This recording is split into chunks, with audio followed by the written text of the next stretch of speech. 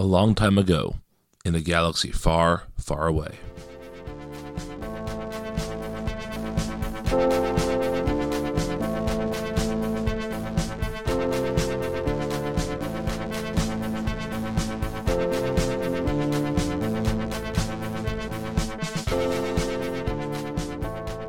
Welcome back, Rebels and Imperials, to Force Ghost Coast to Coast. My name is Brian, and I'm here with a special bonus episode.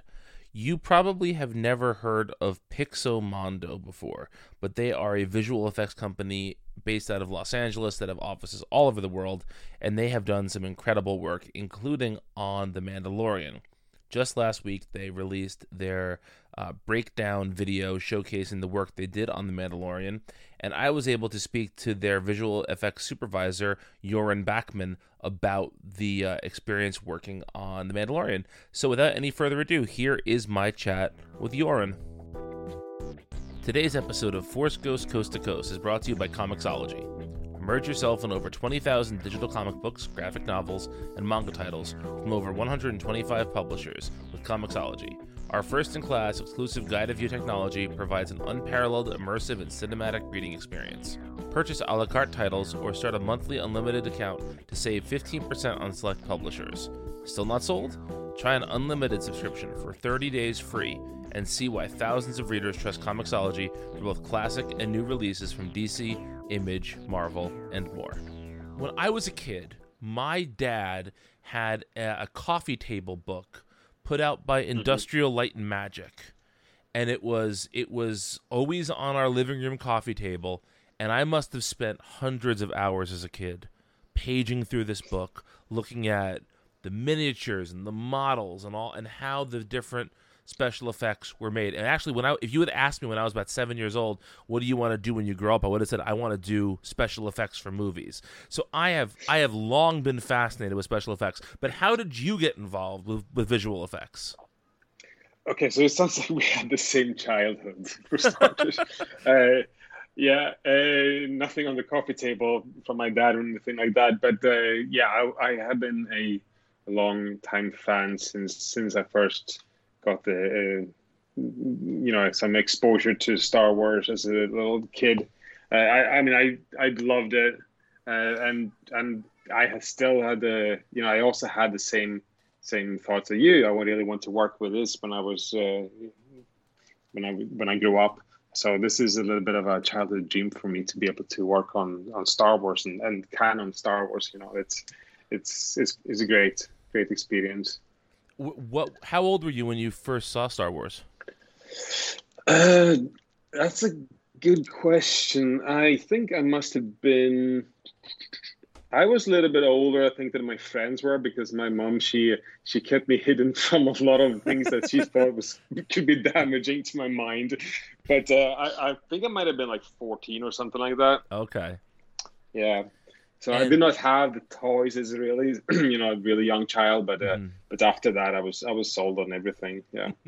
Now, when you first saw Star Wars, was there a particular, as somebody who was thinking about visuals young, was there a particular visual sequence of that movie that really stuck with you the first time you saw it? I honestly, when I first saw them when I was a kid, I was just overwhelmed by everything. Everything was new, everything was exciting. So I was just sitting there, just taking it all in and enjoying the full ride. I did actually like was really mesmerized by the creature work. That was one thing I always loved seeing, and it's kind of funny because we did do a fair bit of that on Mandalorian also. That's nice to see that happening. But yeah, I think so. The sort of outer worldly things, all those things about Star Wars, that was the part that I really enjoyed.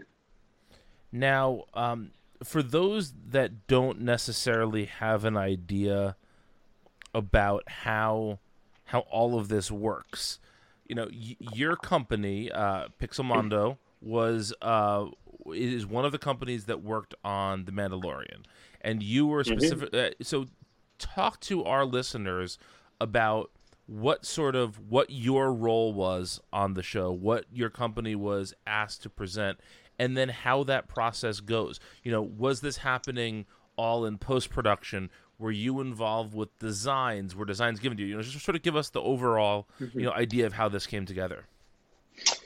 Yeah, so we have a head office in Los Angeles, and they're usually the first people to go out to clients and people like ILM and Disney, and see what's coming down the pipe.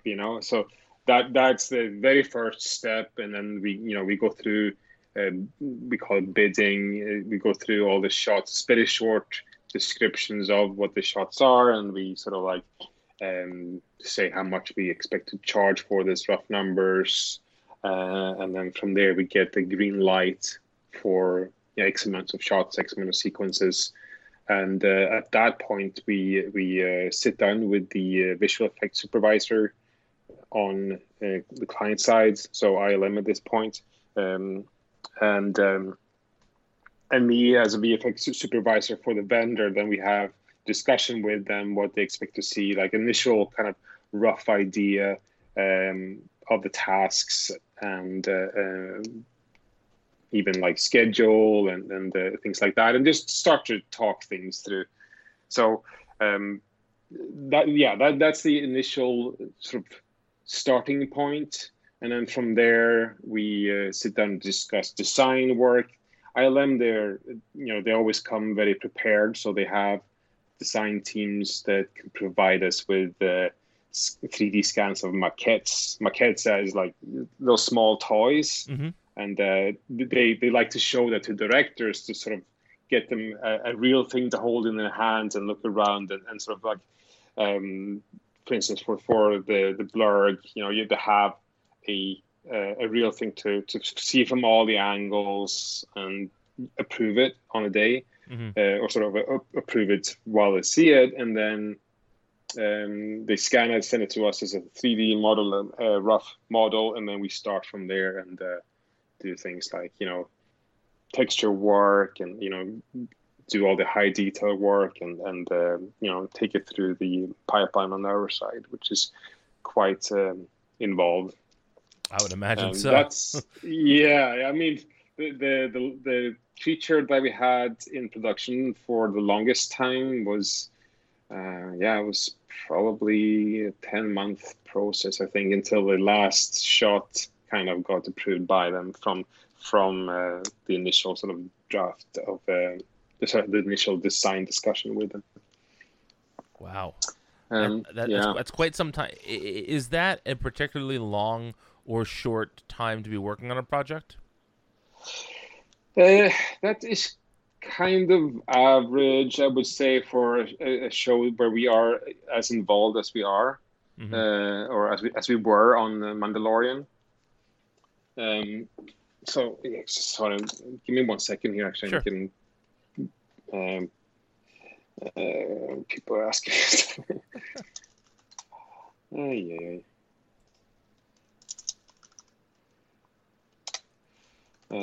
Sorry, I got lost there. What was the question? Can you repeat that again? Yeah, sure. I'll start that question again. So you said you were working on the show for about 10 months of active work. Oh. Is that particularly long or short for something like this? Not really, because this was a big show for us, and we had a lot of shots. We had a lot of creatures and environments, so it's that's not uncommon actually. Okay. Now, but we have. Go ahead. Sorry, I was going to say we have shows of all kinds of sizes, and lengths as well. So a year sometimes, and some shows we're just helping out others on things that are sort of got left in the mix, and it has to be done right now. So it could be 2 months as well. But yeah, it's not uncommon. Okay. Now, for our listeners who haven't checked out the reel yet, which is up on multiversitycomics.com and will be in the show notes for this podcast, for those that haven't checked that out, can you explain sort of what you guys did on the show? What sort of if they're watching The Mandalorian, what types of things did you work on? So we did creature work, as we've been talking about. We had 5 creatures in total, which were the Blurrg, the Dewback, and the Quartum. We have the Gorbin Snoo, weird names, the Reptavian, And we also did the pit droid. That was the extent of our creature work. We also worked on some environments as well as, Mos Eisley, so towns, etc. It's a wide range of things. We got to do some rifle blasters as well. I actually really enjoyed that, so I was wanting to do some of that. So yeah, it was a wide range of things, and that in itself is always fun, when you get to sink your teeth into a lot of different things. Absolutely. Was there one particular either shot or creature or environment that you feel particularly excited or particularly proud of looking back on it? There must be the Blurrg. That was a very big asset for us. So, and the reason why it was such a big task is we had a big challenge ahead of us, which was how do we place the actors on a Blurrg and a CG Blurrg, and it should look like they are driven and flown about by this CG creature. So, in order to do this, we developed a system where we created a 3D version of what they had on set. And on set, they had a top section of the Blurrg. You actually see that in a reel as well. It's quite a quick look, but if you pause, you'll see the setup that they used on set, which is a flat surface on top of pistons, and on top of the flat surface, there's the top side of the Blurrg's back, and on that there's a saddle, and on top of that there's an actor, and these pistons are driving the practical buck. We call it a buck, which is I think is a rodeo term. It's one of those mechanical bull situations. Sure. Yeah. So we then drove those pistons by providing ILM with data of our Blurrg. So we had, let's say, when you do a creature, you create a skeletal hierarchy of joints, and through those we know how the creature will work, and that is what we provided ILM with, so that they could drive the buck, and everything would sort of match up together. It was a exciting sort of way of doing this. So, for instance, we had the pistons that we had in 3D space that were built to the same specs and same dimensions as the practical pistons. So we looked at them inside the software, our animation software, which is Maya, and we could see those pistons move around. So the animators would know if they would move the pistons for too far, or if they would contract, or if they would extend too much, or move too fast, etc., etc. And then they would get a little warning sign in the form of one of the pistons turning red. And so that way we knew that what we were doing in animation would not be, breaking things on set. Right. Now, I have a question that I think you're going to understand what I'm saying when I ask this. I think that there is something really particular about a good, well-defined franchise where no matter what you're looking at in that world, it fits in. It looks like Star Wars.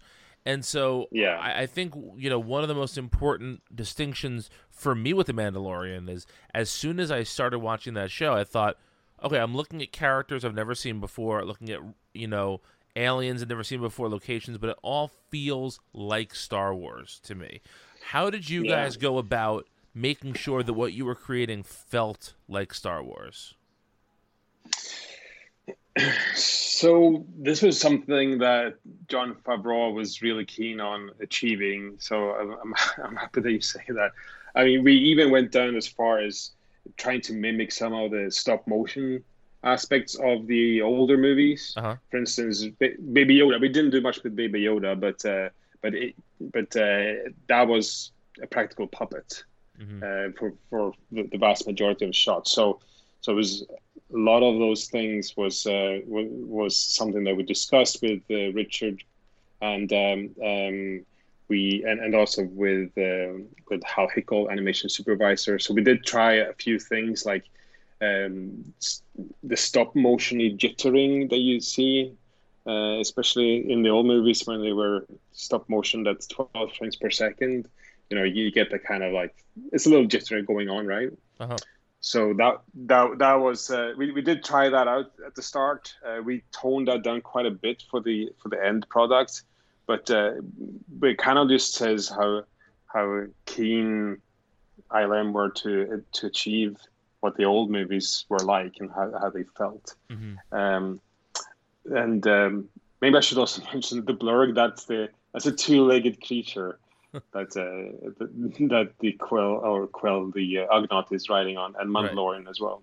Mm-hmm. People don't know. Oh, trust me, our listeners know. Okay, yeah, I guess so. And even there's one shot where we see the Blurg through the rifle scope of Mando. He's looking through an environment, and that Blurg you see through the rifle is actually a stop motion creature. Oh wow! So he John was really keen on getting that done. That's really cool. To you, Yeah. if I asked you to describe to somebody who's never seen a Star Wars movie what the visuals of Star Wars are like, how would you describe that? Old sci-fi. That's it's a worn universe. Mm-hmm. Everything has to have some wear to it. Everything has to feel like it has been worn. You have dirt. Nothing is, this shiny sci-fi where sometimes you can see that in other movies and other IPs, but in Star Wars, everything has to feel like it's been worn and it's a little bit dirty. I do, it's a nice touch, I think. Yeah, I think that one thing about Star Wars is that it always feels lived in. It always seems like there are actually people and creatures who are living in these environments, and that's I think that's something that was very, very clear very early on with The Mandalorian, which is that sort of tone was going to continue. Was there anything in particular that you folks worked on that was significantly harder than you thought it would be, that posed more challenges than maybe you had signed up for? Maybe not harder than it should be, or what our expectations were. The most difficult part, I think, was the Blurg interacting with the actors and flinging them about. That was a tough challenge and get everything working. It's a lot of back and forth between on set and ourselves and making sure it was a match. We also had to ensure that the practical buck, the top section of the Blurg on set, was matching with ours, and and we also had a few cases where the Blurg's hips, they were kind of moving around, and you can kind of see the bones how they move around, and those are very close to the actor's legs, and sometimes that could cause a little bit of a problem. So it was just a lot of involved work. I would not say it was unexpected. Sure. But yeah. So when you are looking at all the different tasks that your company was assigned with for this show, was there one that seemed like a new challenge? I mean, I know you said the thing with the Blurg seems like it was a pretty new piece of technology that you were working with, or rather multiple pieces of technology you were working with. Was there anything else that looked new and challenging for you guys? We had the pleasure of being one of the first studios to work on what we call the volume. That was something that I had not really been briefed about until Richard showed it to me, and I was just amazed to see what they had been working on. So that was super exciting. We were a little bit concerned about how well our camera tracking would work. So what we do normally is we try to replicate the practical camera motion in our 3D software, and because Now you're looking at a practical camera that is shooting something that also has a real-time environment projected or displayed by computers in the background. And we were thinking, oh, there might be lag or something that's going to slow things down, or not slow things down really, but cause our processes to not be accurate anymore, and we would get a bad camera solve. Uh, but we didn't really have any problems like that. That was great. But just be able to work on this and be exposed to this new process was that was a surprise, but it was a happy surprise. It was very exciting. I mean, looking at the footage that's been released of the volume, it looks like it's a pretty incredible place to shoot, and it's something that I can't imagine even 5 years ago seeming like that was going to be a reality, let alone looking as good as it did. Yeah. So yeah, I think that's a very very. I'm sort of fascinated by how the volume is going to change TV and film production going forward, because I think that it seems like it's the type of technological advance that once others can use it, it's going to change a whole lot. Do you feel the same way, that it's going to be a major player in visual effects going forward? Oh, it's a game changer. It's massive for us, and especially during these COVID times as well. Hmm. Everybody is going to have to figure out how to shoot, on the right locations, and traveling is going to be much harder, and even having a big crew on set is going to be tougher. So it's a lot of benefits with this, and even the pandemic aside, there's just a vast number of benefits. Well, using this technology, that it's just going to blow up in our industry for sure. And it Yeah. does change. It does change how we work with clients as well. Now we will be involved a lot sooner, and before the shoot, usually we're just like, we have a discussion with everybody at the end when they have wrapped the filming itself, and then that's when we come in. But that's going to change now. We'll be more involved from the start. Oh, that's really interesting. So, will Yeah, you be able to do work before filming, you think? we're gonna have to, if because we will be providing the content on the screen now. In the Mandalorian's case, ILM did all that work, so we just came on at the end still. But as the VFX industry, and generally speaking, that is what's going to happen. We will be starting our work with the environment or whatever it might be, and do some trial runs on the volumes and see how it all works out. Because everything has to be fine, and everything has to be finished, a finished product for them to start filming. So Yeah, I hadn't even thought about that, but that's true. That yeah, probably changes your involvement quite a bit. no, absolutely, yeah. Yeah. So the last question I want to ask you today is, I'm a musician, right? And so there are times when I will hear something that will blow me away, but my wife, who's not a musician, will hear it and say, "That doesn't sound too special to me. What's so special about that?" And so I want to know: is there a film, a television series, something that the visual effects to you are just so sublime and wonderful that our listeners should really pay attention to next time they see it, and just marvel at how wonderful the special effects are?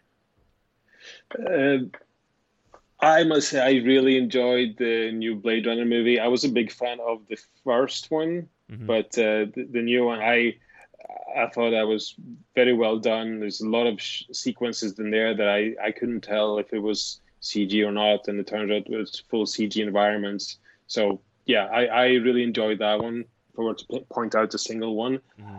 I'm also doing that partly because Blade Runner is one of my favorite, most favorite movies. Okay. But so there's also that. Uh, but I think I'll go with that one. Okay. And if folks want to learn more about you and what you do in your company, where can they find more information on the internet?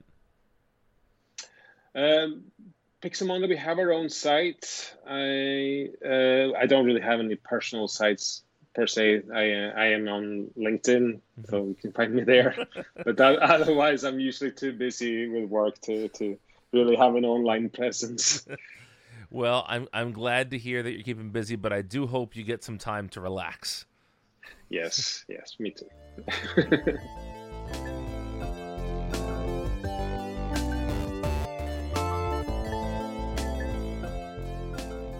Thank you so much for listening. We truly appreciate it. Go to pixomondo.com. That is PIXOMONDO.com to find out more about Joran and his company.